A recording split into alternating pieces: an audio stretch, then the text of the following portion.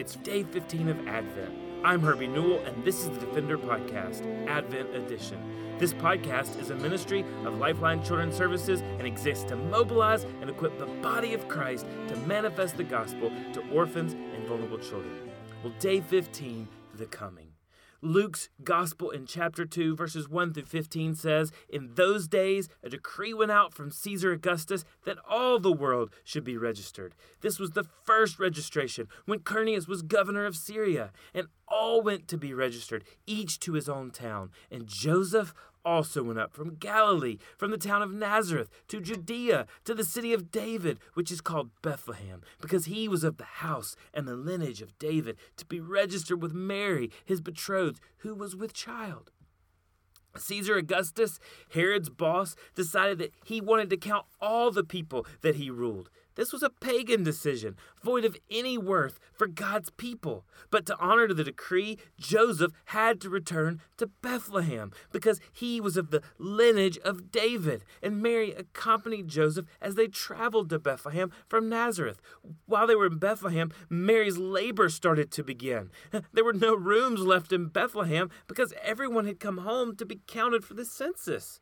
So the innkeeper points them to a barn where they could park their donkey and have their baby. So Jesus' first bed would be a manger, a feeding trough for barn animals. The Son of God would enter the world through a virgin girl in a barn with animals in the town of King David because a pagan ruler had ordered the census. Oh, but don't miss the detail. This was not an act of a pagan ruler, but the act of a sovereign and massive God who had stooped down for a sinful people. You see, it was just as God sovereignly spoke through the prophet Micah in Micah 5:2. "But you, O Bethlehem, Ephrathah, you who are too little among the clans of Judah, from you shall come forth for me one that is to be a ruler in Israel, whose coming forth is from of old, from ancient and of days." Mary and Joseph were from Nazareth, not Bethlehem, but God so ordained that he put it in the heart of Caesar Augustus that all the Roman world should be counted, each in his own town, so that when the time came, the Messiah's mother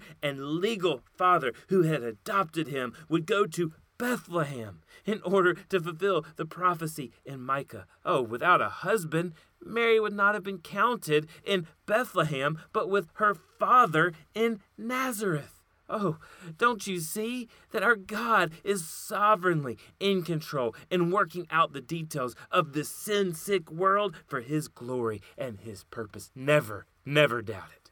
Oh, pagan Caesar Augustus, emperor of the most powerful kingdom in the known world at that time, oh, he was just a pawn in the hand of our God.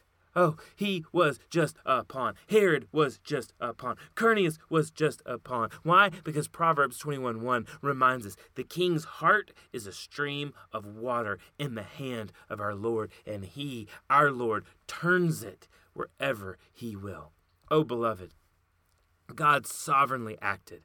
And because he took this little family to Bethlehem, we see that for our sake, right, our need, that the King of the world became poor. Because God sovereignly acted and decided that the Messiah would come from Bethlehem, then our God had to be born in a stable.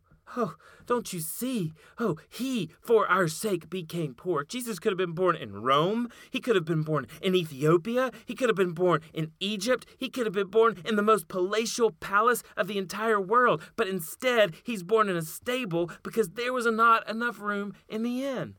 Oh, John Piper, the evangelist, he says, and Jesus could have been born into a wealthy family. He could have turned stone into bread in the wilderness. He could have called 10,000 angels to his aid in Gethsemane. He could have come down from the cross and saved himself. The question is not what God could do, but what he willed to do. God's will was that through Christ, right, though Christ was rich, yet for our sake, he became poor. You see, God rules all things, even the no vacancy signs that were on every inn in Bethlehem, for the sake of us, his children. 2 Corinthians 8:9, for you know the grace of our Lord Jesus Christ, that though he was rich, yet for our sake he became poor, so that through his poverty we might become rich. So when Christ reminds us to deny ourselves daily and to take up our cross, let us remember that for our sake, he gave up the splendor and the wealth of heaven for the dirt, the cold, and the smell of a stable. And so we go to all nations to take the glory of God to orphans and vulnerable children, and to those who have never heard, and to those who have never believed, because our